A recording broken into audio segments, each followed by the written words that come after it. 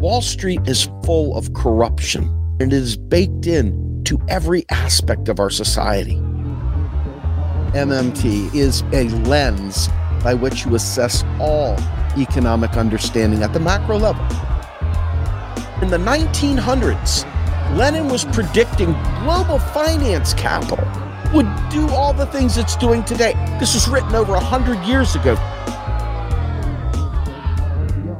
This is The Rogue Scholar with Steve Grumby.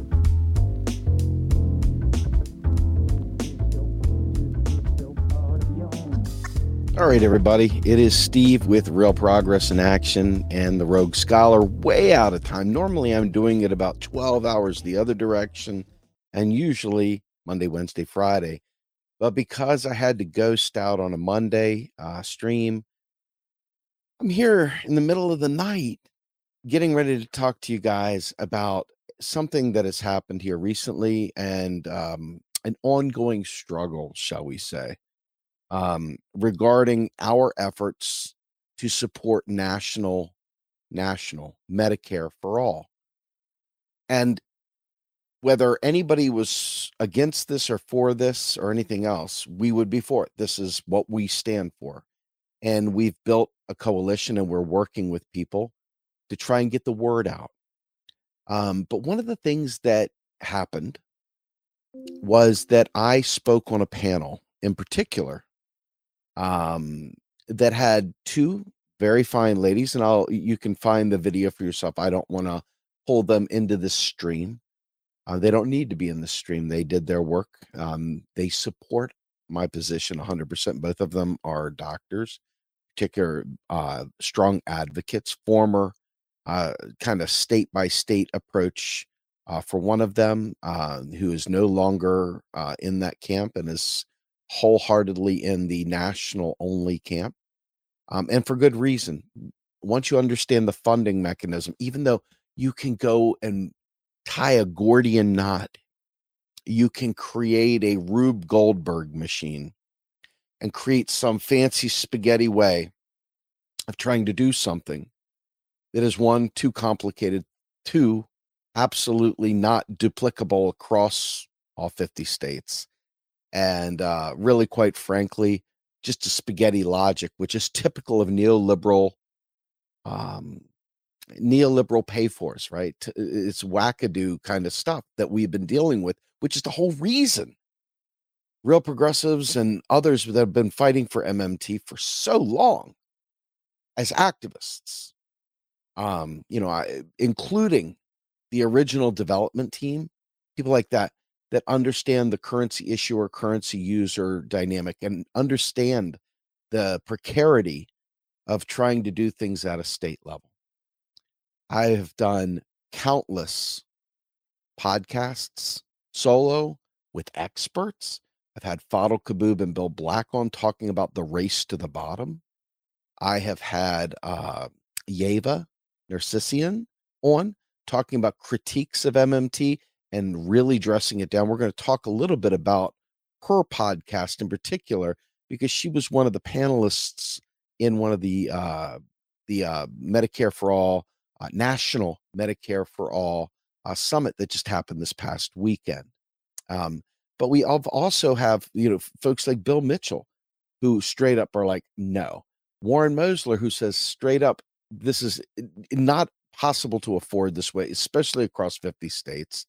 And moreover, understanding the national Medicare for all is really a deflationary event. Deflationary. So because of the way that, the economics of it all run together, national has a lot of other angles to it that make it very desirable. Okay. Very, very desirable, namely because no one's left behind, right? That's the key. It's not Medicare for some. It's not health care for some. It's Medicare for all, right? As you've seen with people throw up marijuana. I think there's 18 states, Guam and DC, if you want to count them. But 18 states in total that have, legislation on the books. The other, I don't know, 50 states, 18. The other, 32 states. It's not legal. 32 states that are kind of left. And I know Colorado is loving their bud. I know Washington State loving their bud. I know New York City, loving their bud. But all those other states, they're still in the business of locking up black and brown people, poor people, anybody smoking Chiba, they're still getting locked up. Why is that? Because once others get the weed, once they get the bill, once they get the benefit, they stop fighting for everyone. It's human nature, sadly. But this is what happens in the real world. They check out, they stop fighting for others because they're enjoying themselves. They're going to the boutique clubs, they're getting their herb on. And quite frankly, the push has diminished. You don't hear it nearly as much. And it's a shame because it's incredibly important. But that same model that is used as the example for looking at healthcare is a cautionary tale, isn't it? The people that have it love it. The people that don't have it are suffering, right? And this kind of pilot approach is not the way to do this. It's not the way to do a job guarantee. No, thank you, Cory Booker. It's not the way to do really anything like that. So, I had Fadl and Bill Black on. Yeah, Bill Black, it talked about using incubators and things like that to figure out what works, what doesn't work, and things like that. The one thing you can't do with something like Medicare for All is you can't simulate the federal government spending without limit on healthcare.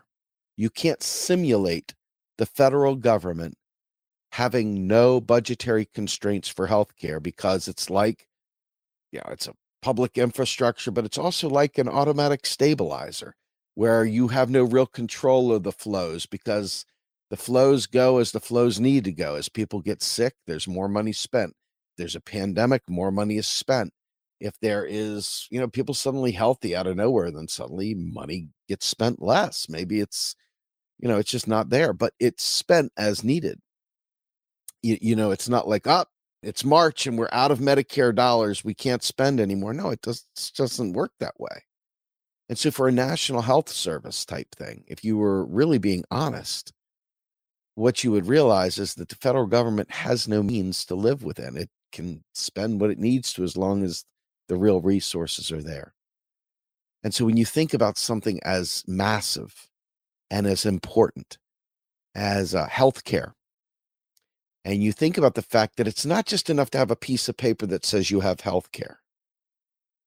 You've got to have enough doctors. You've got to have enough nurses.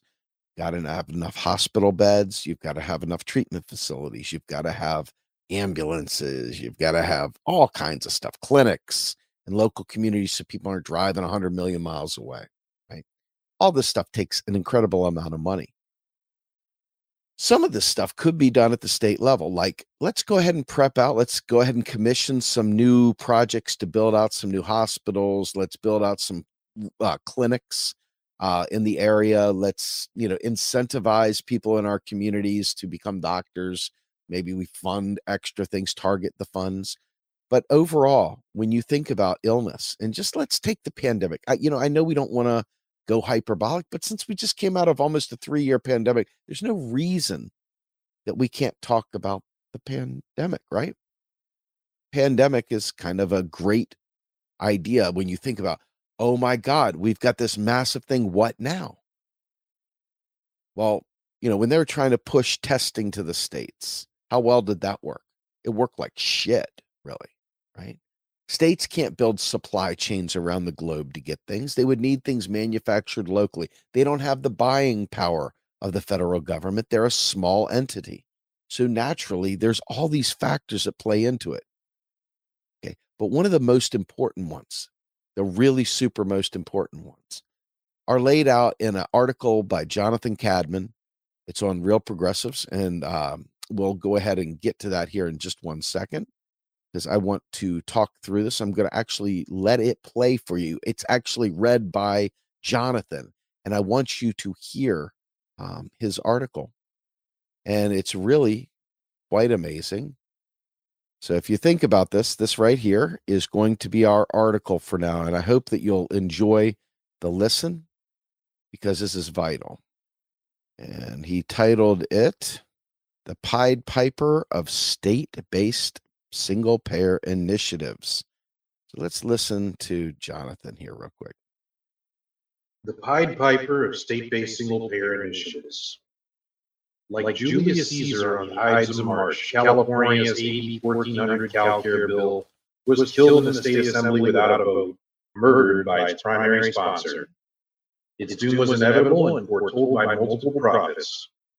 Much has been written on why the idea of fighting for universal single-payer on a state-by-state basis is ill-advised from a conceptual and economic standpoint.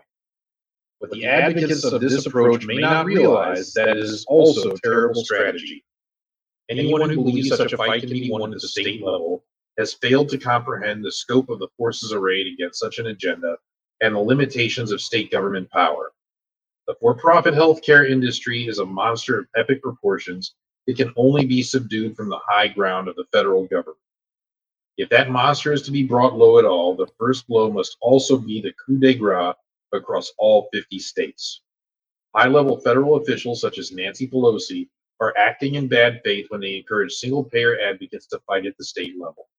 They wish to divert momentum to a movement that they know will never succeed and away from pressuring them to move forward with the only viable option.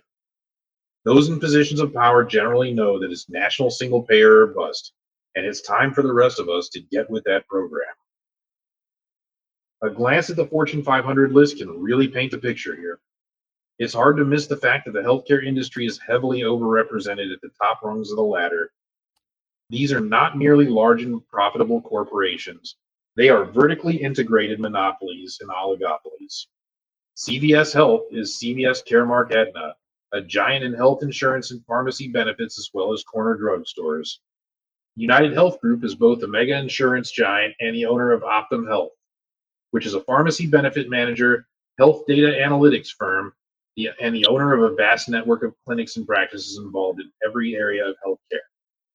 Not far down the list, we find Cigna Express Script and Humana Kindred, as well as Anthem BCBS and Centene, all massive holding companies whose operations go far beyond insurance. Also in that very top tier are the nation's largest drug distributors such as AmerisourceBergen, McKesson, and Cardinal Health. In that same tier, we also find the Hospital Corporation of America, HCA, the owner of the largest network of private hospitals in the country. That company happens to belong to the family of former Republican Senate Majority Leader Bill Frist of Tennessee. The degree of vertical integration, vast wealth, and total control these companies wield would make the robber barons like Rockefeller, Mellon, and even J.P. Morgan green with envy. These are titans of unimaginable scope and power, plugged into critical infrastructure at every level of the healthcare system.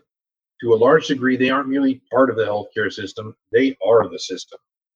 They are the clinics, they are the payment system, they are the administrators of public programs like Medicare and Medicaid, they are the hospitals, they are your health data, they are the distributors of drugs and medical devices, they are the suppliers of medical equipment. Their hands are in the till in half a dozen places for even the simplest of your healthcare visits.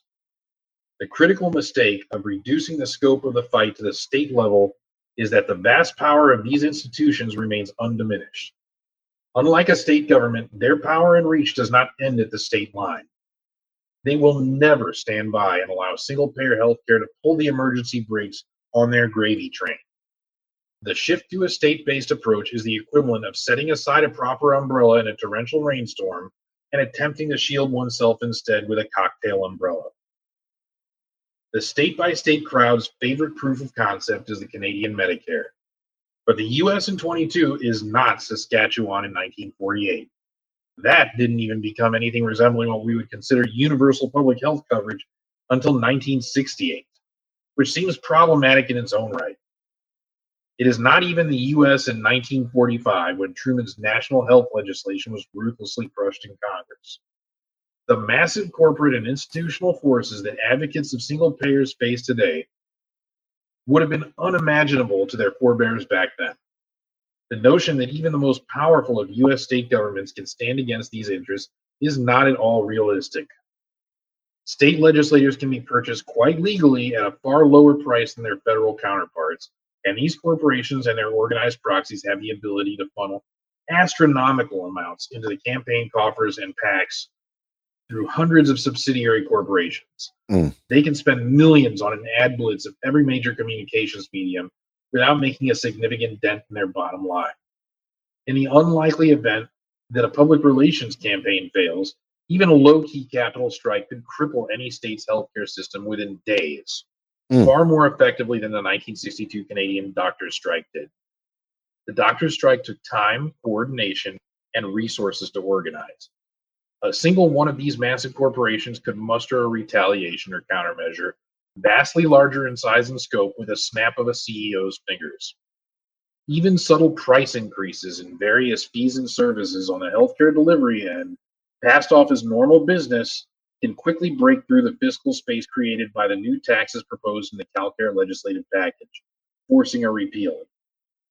Unlike the federal government, states have to fund all of their liabilities with revenues, which puts a hard constraint with no room for error.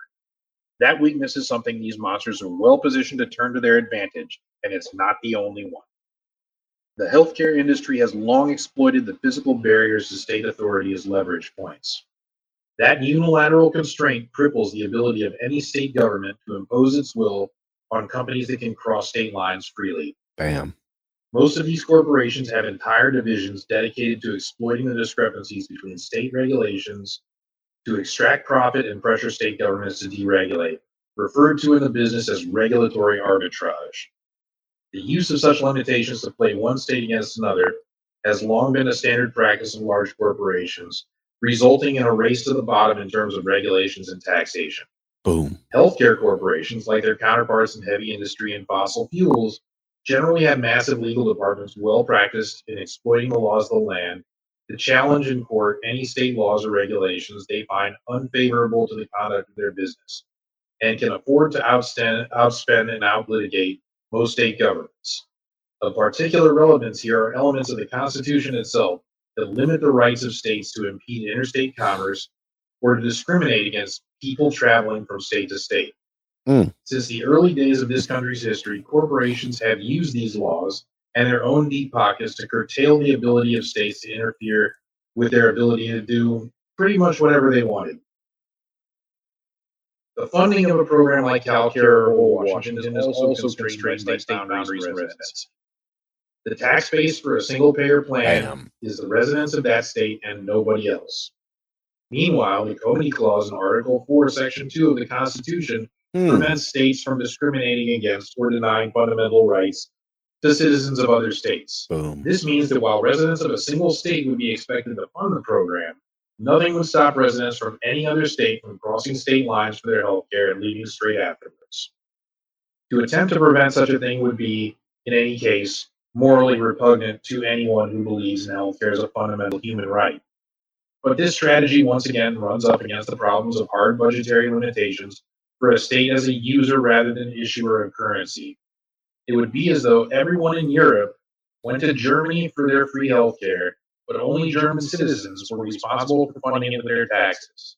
It also runs up against the more fundamental fact that limiting the size and scope of the solution in no way reduces the size and scope of the problem. The leadership of both parties are well aware of this.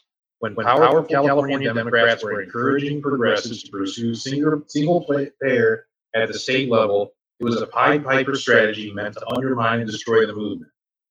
Newsom and the state Democratic leadership have a strong financial interest in making sure neither state nor national single-payer is ever actualized. He made it part of his platform because he was confident it would not get through the state assembly. Nancy Pelosi, in addition to having a strong party fundraising interest in these giants, has staked her entire career on the Affordable Care Act legislation. She is heavily invested in propping up that failing system and considers the movement for a national single payer to be an attack on her legacy. If those two are encouraging a state-based approach, it is fair to assume that they do not have the best interests of single-payer advocates in mind. They have multiple gatekeepers and fail-safes in place to make sure it never passes, and multiple options to crush it if it ever does. Their priority is to get progressive activists to stop causing PR problems for them. Diverting momentum and popular demand into a doomed-to-fail strategy is an ideal way to achieve that.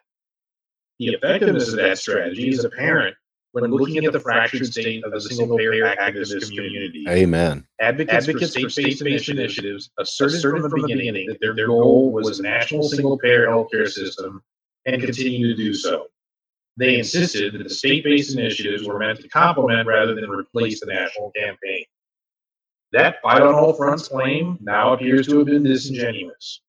They have hijacked national single-payer advocacy platforms to promote their local agendas, diverted activist energy away from the only viable path forward, and in many cases have been directly hostile to those who chose to continue to pursue action at the federal level. With the critical flaws in that strategy mentioned above, it is hard to imagine them doing more harm to the cause of single-payer healthcare if they had been receiving a paycheck from one of the industry giants. Anyone who thinks even the most powerful of states can stand alone against the inconceivable might of the forces who benefit status quo is not living in the real world. The only way the citizens of this country will see the sort of healthcare that everyone else considers a basic human right is if people across this country in every state and territory band together and demand it from the only source capable of delivering it, the federal government in Washington, D.C. It is the only entity in this country, and perhaps even the world, more powerful than the group of vertically integrated monopolistic giants and the massive Wall Street hedge funds invested in them.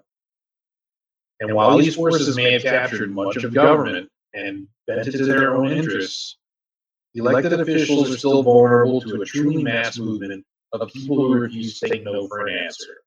An unending line of torches and pitchforks demanding give us healthcare or else can still intimidate even the most unethical of politicians.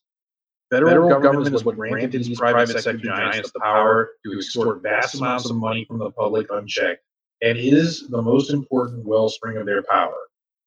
Federal government is the only thing that can take it away. The primary downfall of previous efforts was the doom of California's AB 1400. Advocates massively underestimated the power of the forces arrayed against single payer in the U.S.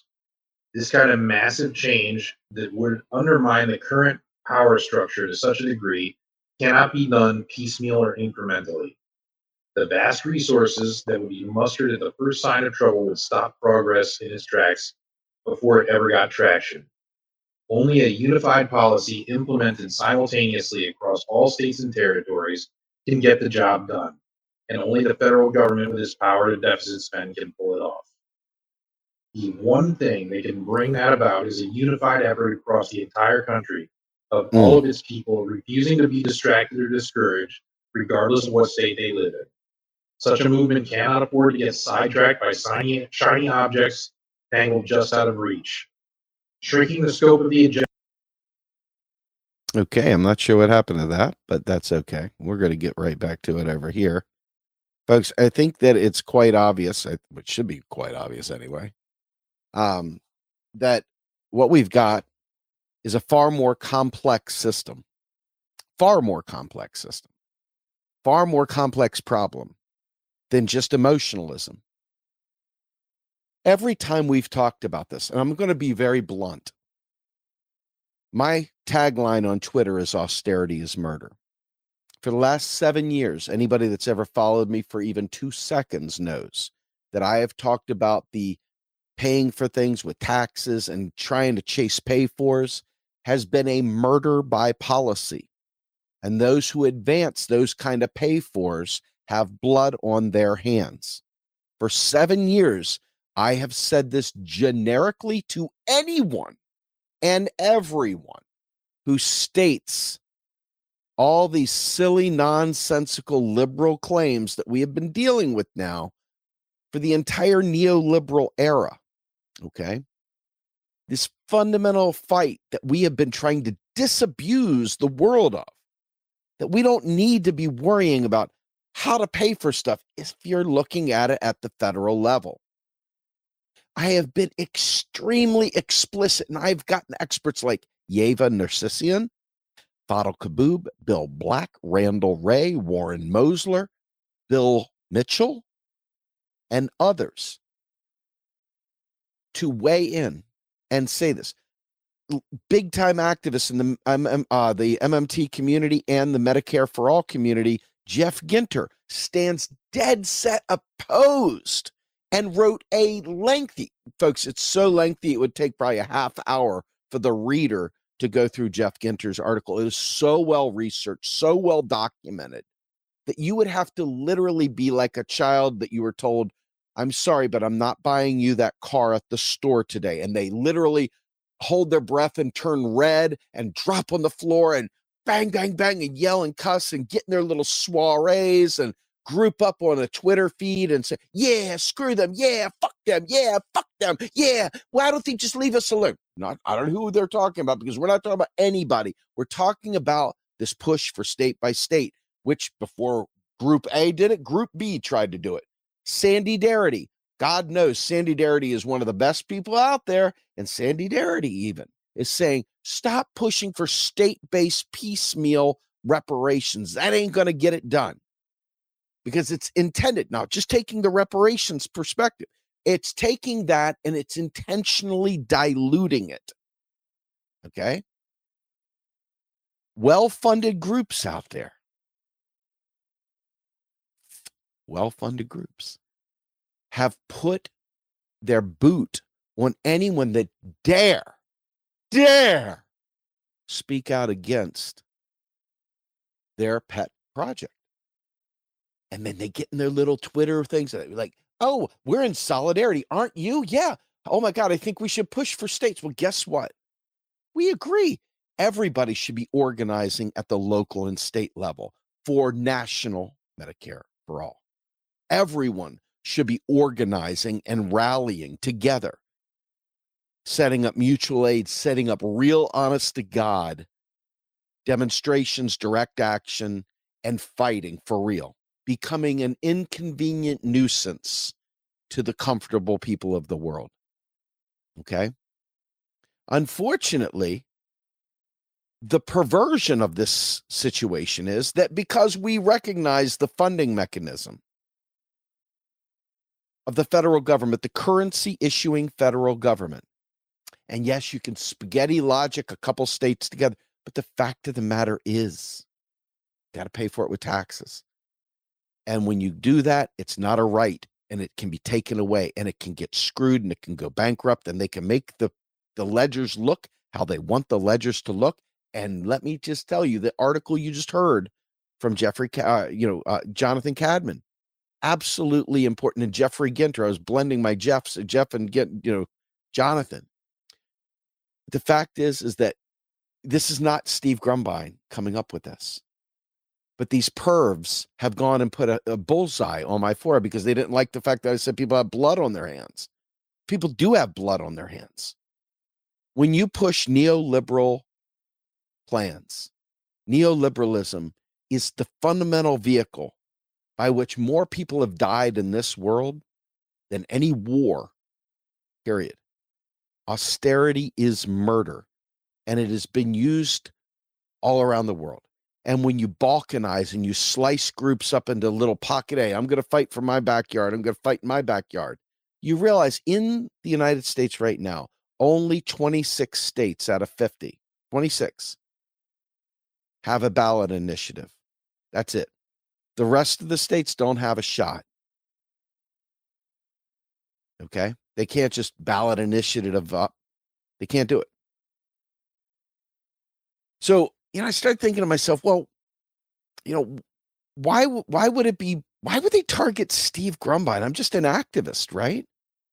I'm an activist. Why wouldn't they target, their MMT, economists that are saying the same thing? I don't want them to.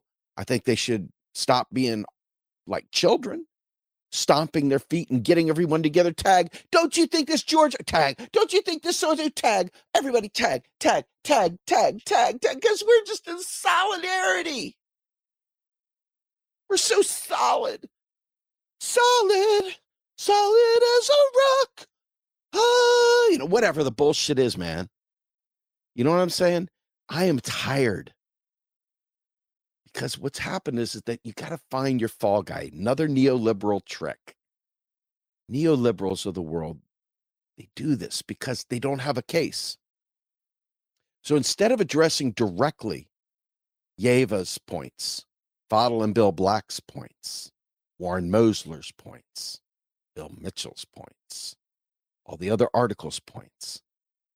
They know that they can obscure their ignorance and obscure their twisted spaghetti logic by pointing at one individual, and that's me, a father, a full-time employee, a guy that is old and who has been through more hell in his life than anyone could imagine, and trying for the last 7 years without a day off, fighting for a progressive agenda, a Green New Deal, Medicare for all, ending student debt, you name it, being tireless and going on any show that I'm asked to be on, going and doing shows, interviewing people all day long.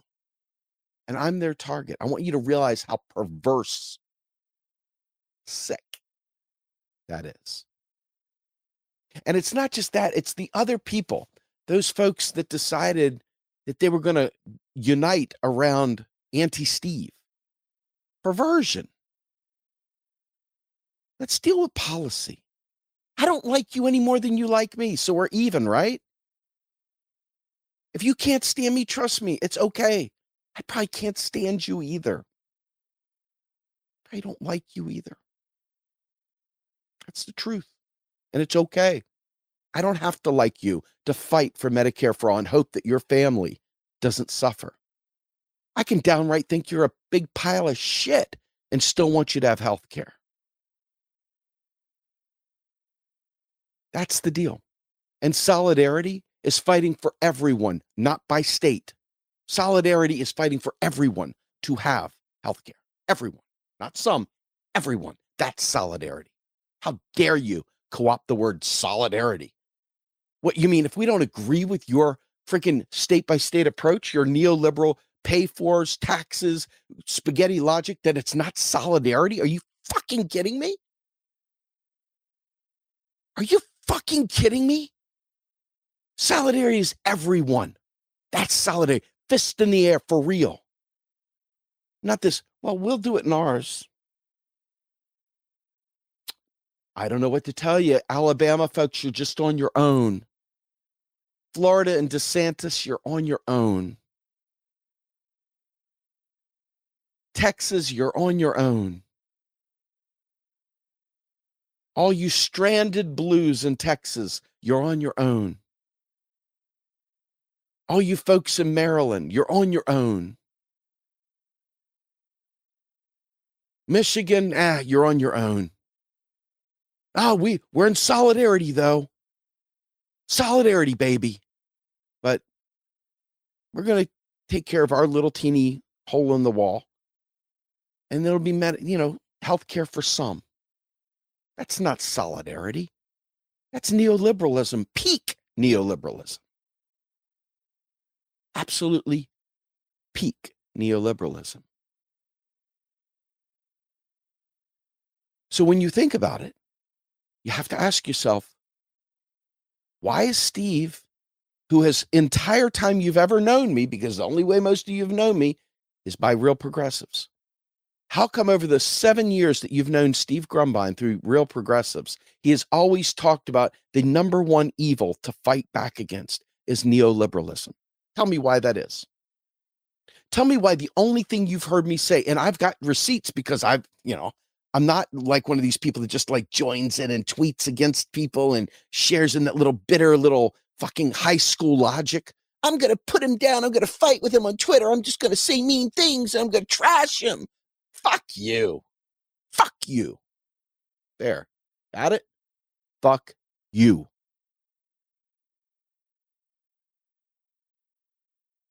For the entire time you've known me or heard of me or anything else, I have not only fought against neoliberalism and teaching people what neoliberalism is and showing the libertarian scourge that is coming into our movement, but I have also fought beyond the borders of the United States. And I have interviewed people from China, from Australia, from England, from Scotland, everywhere around the globe. Africa.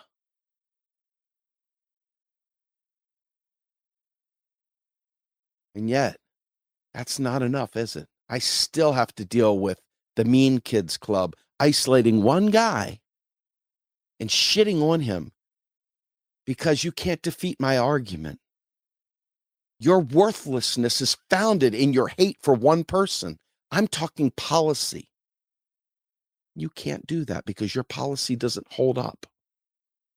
Your beliefs are based in feels. They're not based in reals.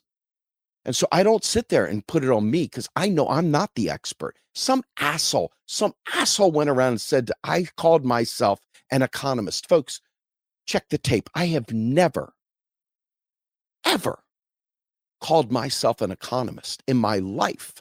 In fact, let me read you my receipts. I have a Master of Science in Technology Management. I have a Master's Certificate in Strategic Management of Technology and Innovation. I have a Master of Business Administration. I have a Bachelor of Science in Information Technology Management. I have an IT Project Management Certificate. I am a certified project manager. I am a certified Scrum Master, and I am certified ITIL version 3 foundations. That's who I am. I have never claimed to be an economist. So the loser, the neo-maxi zundweeby, the freaking Mean Girls Club, the gossip girls, the gossipy people that did this shit. That's who I am. I am not an economist. But I have taken the last 15 fucking years working with economists, learning and reading history and tying an analysis together that goes beyond the veneer of Stephanie Kelton telling you, yes, we should definitely fight at the state level. You should fight at the state level. We all should, but not for state-based Medicare, state-based healthcare, but for everyone in solidarity, fist in the air, solidarity for everyone. Everyone. I'm an unapologetic leftist. I am not a neoliberal. And so if you are a neoliberal, you'll find us at odds with one another, shall we say. You'll find us at odds with one another if you're a neoliberal. It's just the way it is. There's no getting around it. Neoliberalism is my number one enemy. If you're a neoliberal, you'll fall in that target range. Doesn't mean you are the enemy. I don't want you to be my enemy, even though I don't like you. I can't stand some of these people. Not because of them. I don't even know them. I just know their behavior towards me for bringing this stuff forward. And the people that I do know, I've blocked them. I don't need them in my life. Why would I want them to see pictures of my children? Why would I want them to hear about my life? Why would I want to talk to them? I care about them. I want them to survive. I want them to have health care. I want them to not have student debt, even the people I can't stand. I don't want them to die in wars, even if I don't like them. I want all the leftist values for them that I want for my own life and my own family, even though I can't stand them. I want them to succeed in life. I don't want to hurt them. I just want them to leave me the fuck alone. And if I get where I'm at, saying what I'm saying, pointing fingers, it's not because I gave a shit about them. I'm telling you right now, there is a race to the bottom in the United States. There is a race to the bottom in the United States between the states as they compete for corporations to come in there to give them jobs. And they will slash and they will burn and they will do whatever it takes to lure Amazon into their backyard, to lure eBay into their backyard, to lure Elon Musk or some new college community, some university, as Devarian Baldwin talks about, that will suck up the GDP in the area, gentrify the area, destroy the local community. Or like I've said about Pennsylvania, they will embrace fracking to try to provide for public services.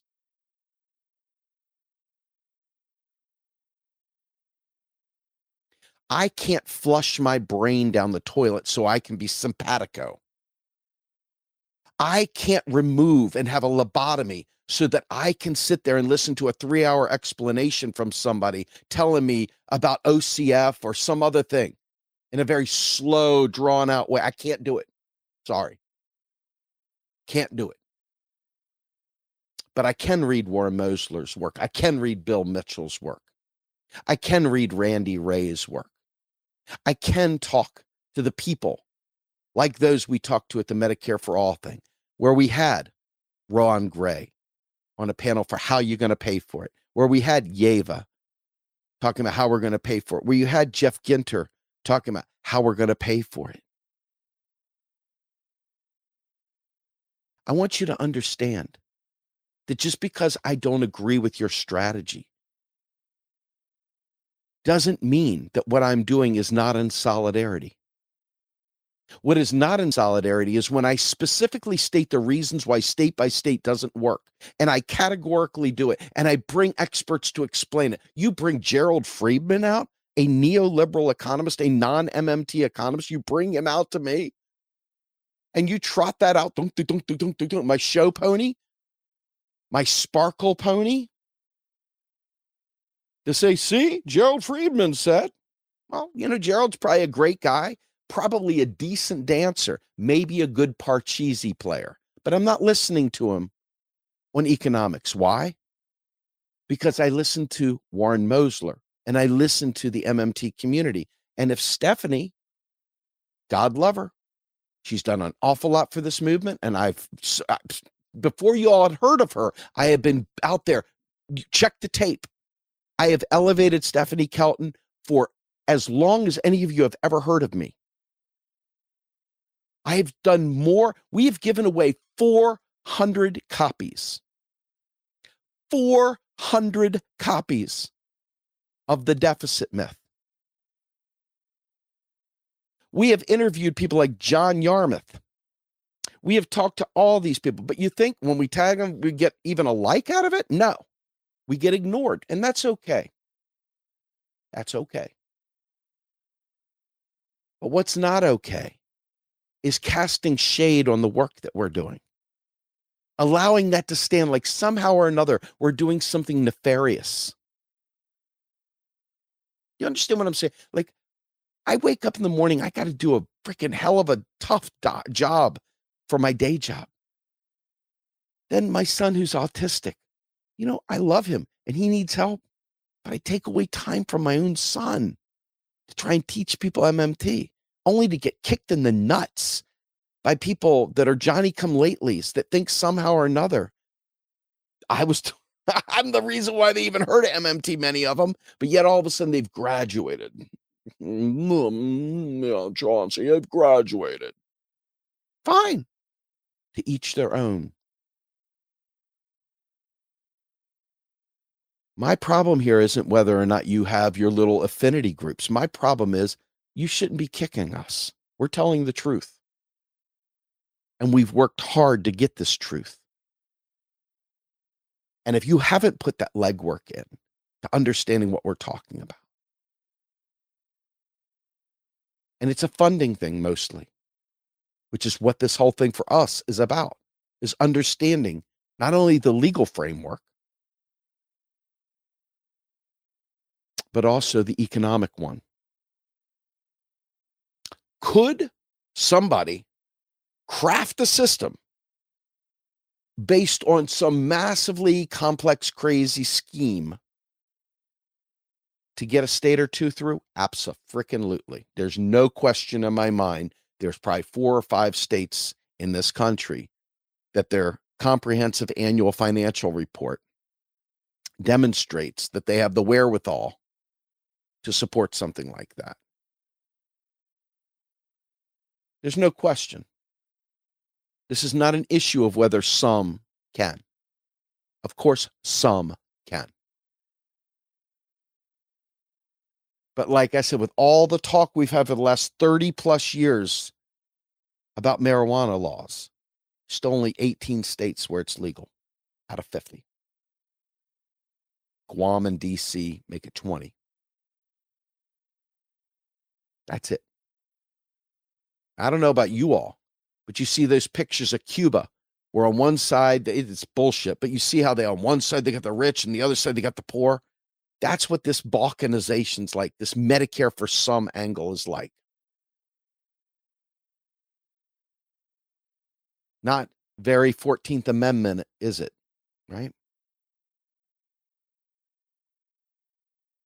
But to say these things kindly, like I could sit there with rational people and have an honest debate without it getting nasty. And I could say, listen, you know what? Warren Mosler says that this is a deflationary tactic. And I want to show you this so you know that I'm not making this up. I actually have a clip for you all to hear from Warren Mosler himself. And I did this with him long before I ever heard of anyone knitting berets or any of the other things that come out. So I want you all to be aware. This right here is Warren Mosler talking to me 4 years ago, a long time ago. That's how long I've been at it and longer. Right? So here we go. Here's Warren Mosler. Now, the other thing I want to say about Medicare for All, which we tried to get through to Bernie Sanders, but without success, obviously, is I see it as a highly deflationary event. So right now I see, I'll just use very, very round numbers, but $3 trillion spent on healthcare. Out of that, $1 trillion in the private sector is private sector administration. That's pretty much going to go away if we go Medicare for All. But what does that mean if that spending goes away? Well, all those were all salaries going to, people who were like digging one hole and filling in another, which is what private sector, compared with, well, let's just say they were doing all the administration work. I'm not saying what they were doing wasn't valuable in its context, but the context had no value. But anyway, you had $1 trillion worth of wages and salaries going to people doing administration that aren't going to be there anymore. That's a highly deflationary event. All those people are going to be out of work in the unemployment lines looking for jobs. You don't raise taxes in that context. That makes no sense at all. You'd want to lower taxes or increase public spending somewhere else in that context. Now, yes, there will be other people spending more money to make up for it. Corporations will have lower healthcare costs, so they may be spending more on something else. People may be getting higher salaries. People will be, have lower healthcare costs. There won't be any healthcare premiums if it's Medicare for All, very little. Maybe you get a little bit of Part B or something. But and so there will be some inflationary biases, but I think the deflationary bias, at least initially, will dominate. So there's absolutely no reason to pay for Medicare for All with a tax increase like the Sanders campaign was putting out there. And it was a horrible tax. It was a regressive, punishing tax, even though it was supposedly on higher incomes. And the whole thing was, would have been led to, I think, 15 or 20% unemployment. I was like just categorically against that, raising taxes into a. Now that I'm thinking back on the taxes, they attempted it to be progressive, so I give them credit for that. But it would have wound up increasing unemployment, which is always a regressive phenomenon, dramatically. And it didn't have to be. And think of how much stronger the campaign would have been explaining it. Look, this is a deflationary event. You don't raise taxes for that. You don't pay for it that way. Okay. And you say, well, what about the deficit? You say, look, the public debt are the dollars spent by government that haven't yet been used to pay taxes. They sit in accounts at the Fed called Treasury securities. What's the problem?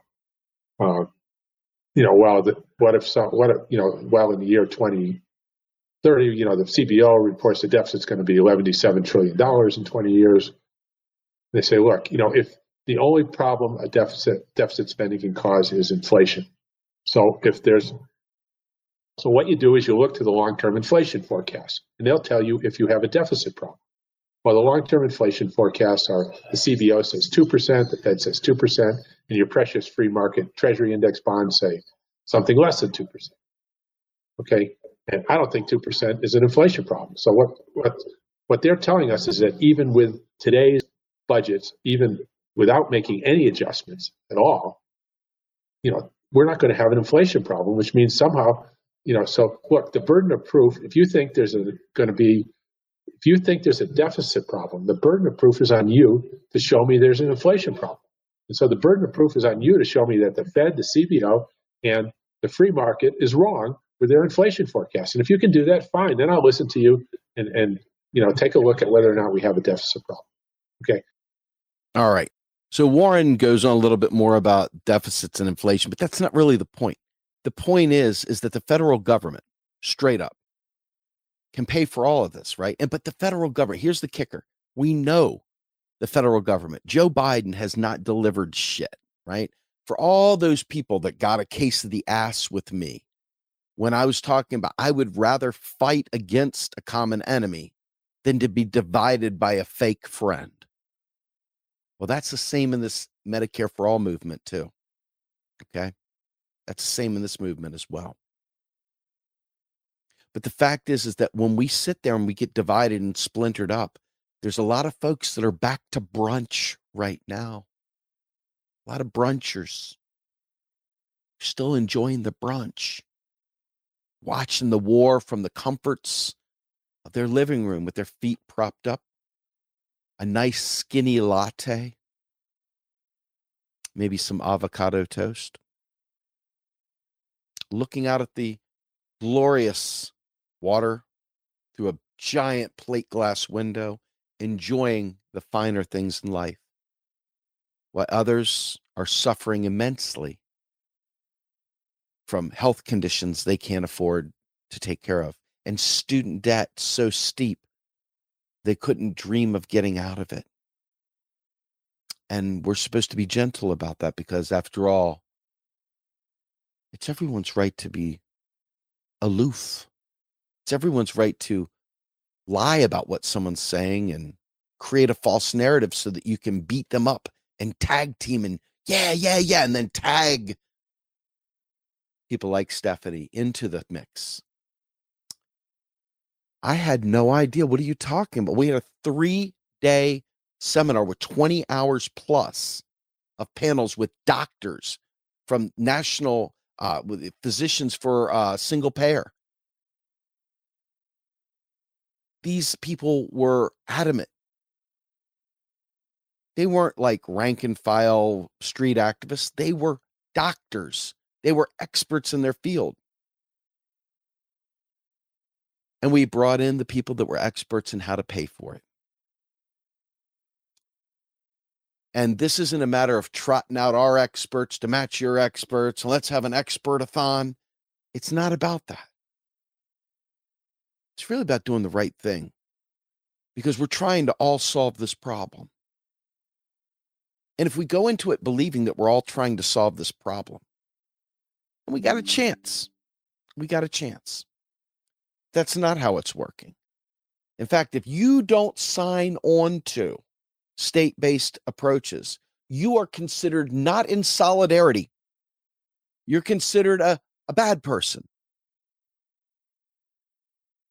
Never mind the fact that those state-based approaches deviate to a bridge that leads to nowhere.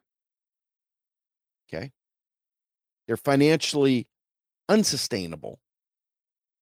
They don't have the legal strength to make the kinds of big purchases and regulatory decisions that the federal government has the power and teeth to do.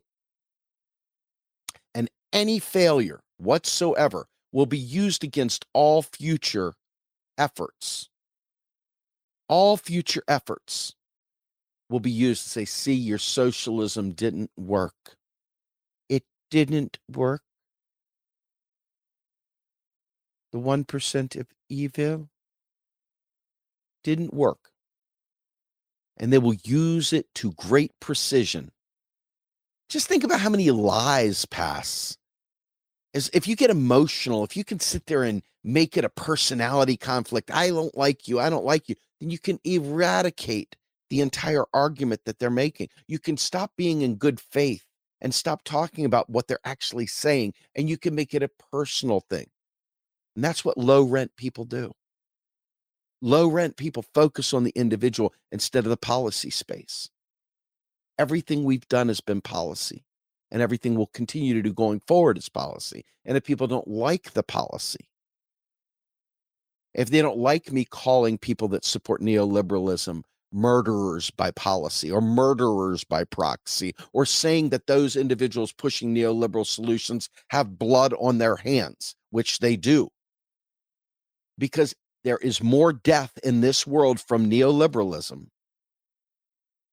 Even if you happen to be a hapless person that just doesn't know you're You're a closet neoliberal. You don't even realize it. You have blood on your hands. Not knowing, ignorance doesn't absolve you from the fact that you've still got blood on your hands. Does it mean you're the one that pulled the trigger? Maybe, maybe not. But it does mean that you contributed, even in ignorance. See, Republicans have always used the how you going to pay for it narrative. And then in recent years, Democrats have even stooped to that trash, like Hillary Clinton. So this how you got to pay for it thing has been front and center, blocking us for years for any meaningful change. So the next thing I'm going to share, and folks, I do not normally do these marathon streams. I just don't care enough to do them. That's not how I do it, so I don't do it. But I'm going to go ahead and share with you. I'm going to share you the Yeva. I'm not going to make you listen to it. I want you to listen to it. Please go to Macro and Cheese on our website, pull down the most recent podcast by Yeva Narcissian. Not the most recent, it's a couple podcasts back, but it's still worth it. And it's on common critiques of MMT. So this right here is a fantastic podcast. If you guys get a chance, please check it out. And as you can tell, we have show notes, we have transcripts, we have extras, and you can download this puppy. But if we go to the transcript, right, I'm going to do a quick search, and I'm going to put the word state in there. Let me see if I can find in page. Why are you not letting me find? There we go. Find in page. We're going to do state. Okay, so there's one version of state. And we come down here, left for the states to do. It's like, so I'm going to read this to you because you can listen to it in the pod itself. But I say absolutely infrastructure, the big orange cones in the road, Pennsylvania, famous for its road projects, right?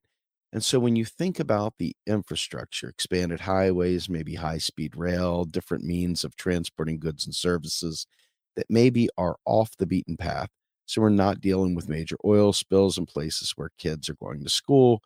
Pennsylvania is a perfect example of the very unsexy infrastructure bills that need to be passed but aren't passed. What are your thoughts in terms of very bad choices that are left for states to deal with? Since we don't have federal policy nailed down, it seems like we're having to understand the currency issuer, currency user model. What are your thoughts on that? Here we go. Yeva. Yes, that's a very good question. There's a lot of push for states to do things because the federal level things are not working. So in California, for instance, there's been talk of single payer, some kind of Medicare for all. And then, of course, there's all these calculations of how much taxes have to be raised. So even people who actually would support something like Medicare for all, when you see how much taxes would have to be raised to pay for it, then they're turned off by it. So I think it's the wrong approach to send these things to the state. State and local governments are financially constrained, and the more of these liabilities they have, the worse things become in times of recession because they all have these liabilities that might be fixed, and then their revenue starts falling. So then they have to find ways to cut spending. So in general, state and local governments tend to be a recessionary force or a deflationary force in recessions because they have to cut their spending, because they have balanced budget amendments and so on. The current COVID situation was unusual in that sense that we did recognize that there was this issue. And so we did give state and local governments a lot of funds so that they didn't have to do this, because otherwise federal government tries to stimulate the economy. But state and local governments are doing the opposite. So they are working in the opposite direction. Folks, she said, I want you to hear this, but state and local governments are doing the opposite. So they are working in the opposite direction.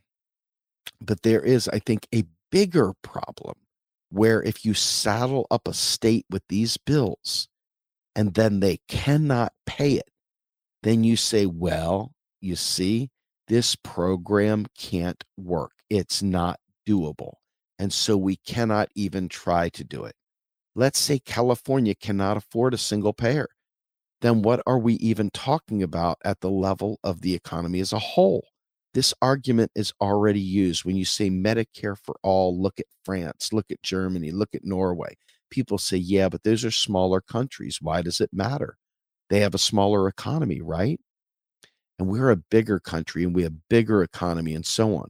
So I think the same logic could be used here. They would see, well, you see, California couldn't do it.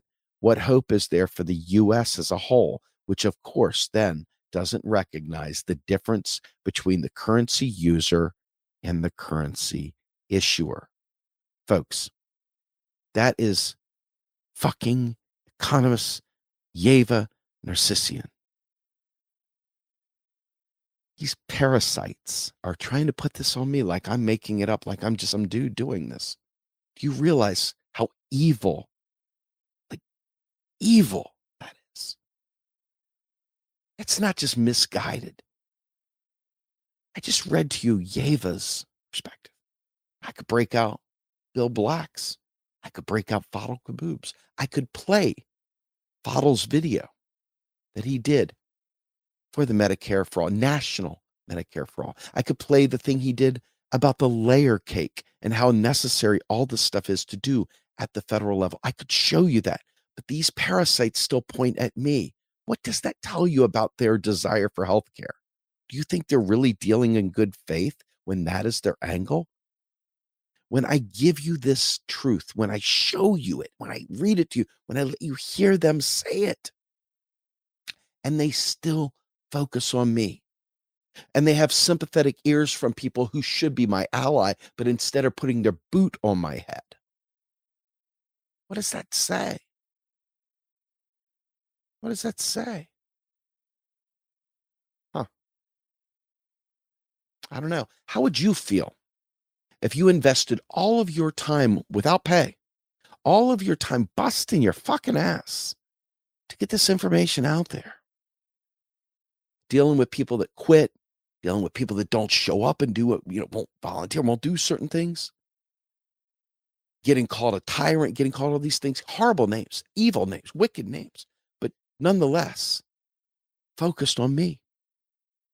What do you call that? Obsession? Stage 5 clinger? What do you call it? I don't know. But I'll tell you what I call it. I call it someone who's treating you like a dog, someone who's treating you like a pile of shit. Now, if I go out there and say something, I'm the bad guy, you see? If I go out there and retaliate, I'm the bad guy. There's no commentary stopping them from doing the things they're doing. There's not one of those people out there saying, what is up with this tweet? Why are you doing that? No. No, they focus on me. They focus on me. It's because they don't have a message. They don't have an actual policy that stands on its own. Now, as somebody that wants them to be successful at the national level, I would do nothing but cheer and be so grateful if that gang of people was able to get us national Medicare for all of us. And I'd be even more grateful if more people started thinking about the prep work that needs to be done to get the real resources in place.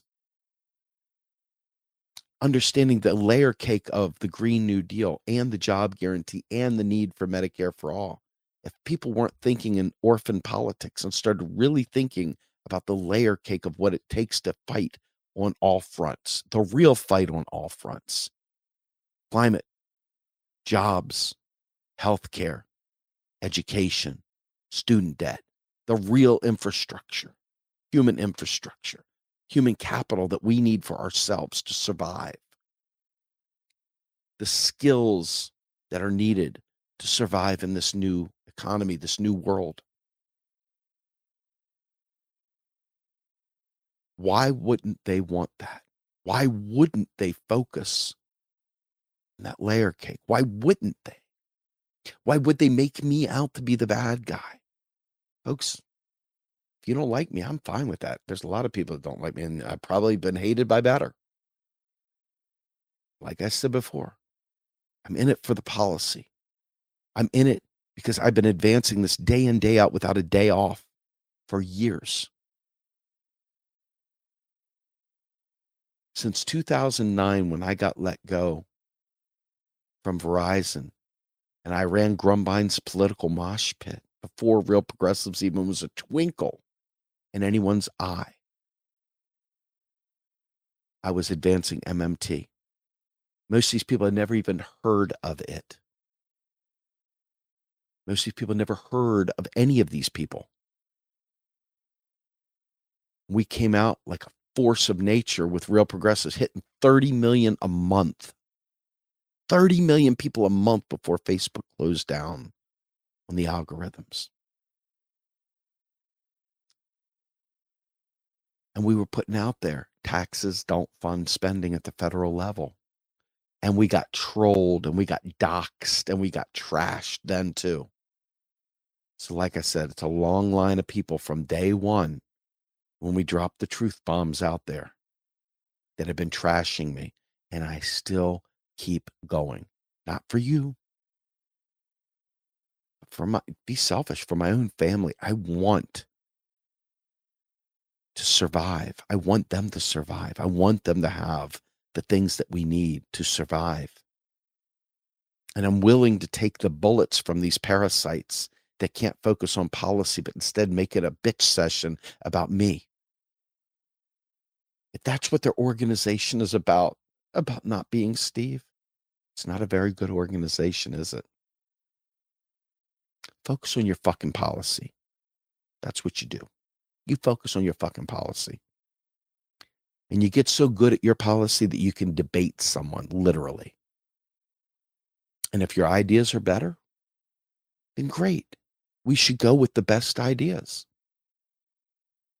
But if your ideas are proven to be wrong, really, really super important that you not put the feels in there, that the feels get trashed, they get thrown out the window. And we focus on the facts. I don't care what elite people don't like me. I really don't. And I don't care what regular people like myself feel, whether they like me or not either. I mean, I'm happy to have friends. I always want friends. But I'm not going to lie. I'm not going to change the truth. I'm not going to do anything like that to maintain a friend. I recognize I'm going to have to die someday. It might be sooner than later with the way healthcare is right now. And I want to be able to die with my boots on. You know what I'm saying? I want to go down fighting. So I know that I'm doing this for the generation that precedes me, comes after me, whatever, because it's probably not going to happen in my lifetime, unfortunately, though I want it to. I really want it to. But I'm not doing it for me. I'm doing it for my kids. And they might hate me too. Divorce is a son of a bitch, right? But I want you to be aware. I want you to be aware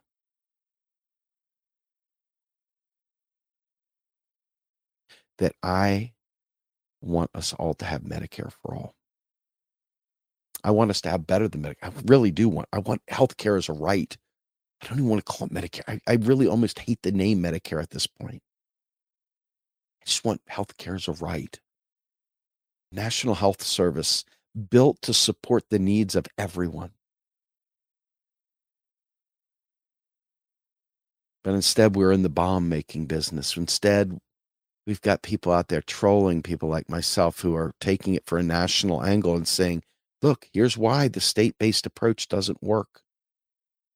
I'm not making it up. We've documented our case. Several writers on our team have documented the case. Many experts have documented it.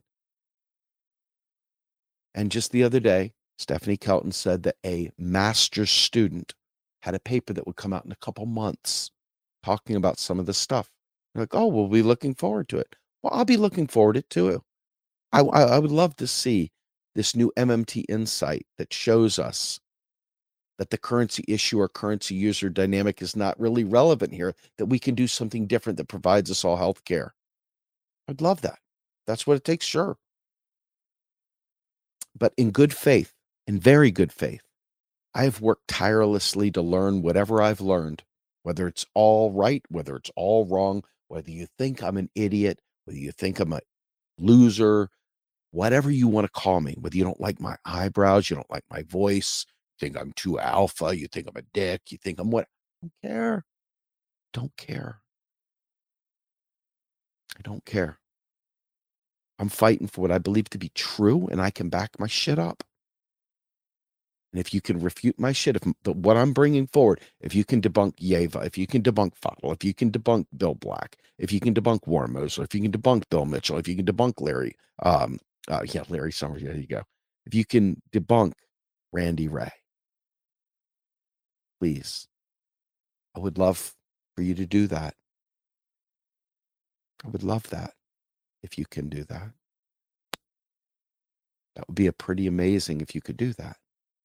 It would be stunningly amazing if you could do that. So, yeah. You know, my goal here to showing you this stuff is to make you think. To not get into tribal. By tribal, I mean balkanized. Little group A, group B. We're going to fight you. You're going to fight you. Nye. Stop that shit. If you're a teenager, hey, man, you got to act like a teenager. I get it. I was a teenager, too, at one point. Fucking be a teenager. But if you're a grown up, yeah, maybe skip that part. Maybe skip that part. Maybe skip that part. Yeah. Anyway, the fact of the matter is that we're going to continue pushing national, and we have a lot of resources on our website. The podcasts are extremely explicit. We go through a lot of detail. When we finally cut up the videos from this past weekend, and you get to hear the panels that I was on, you can listen to it. See if I made a good point. See if you agree with me. If you agree with me, great, let me know.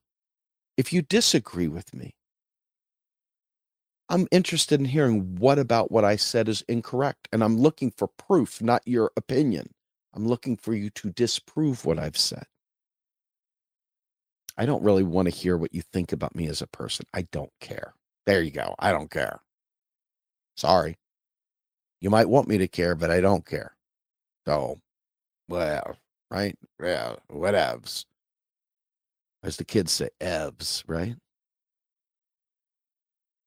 This beard is gray now from dealing with all this bullshit for years. I'm just looking for results now. And if you have the results, I'll go with your plan. If your results are for state-based and everyone doesn't get it, we ain't fighting for the same thing. So you'll forgive me if I say no. Sorry. Anyway, with that, I'm out of here.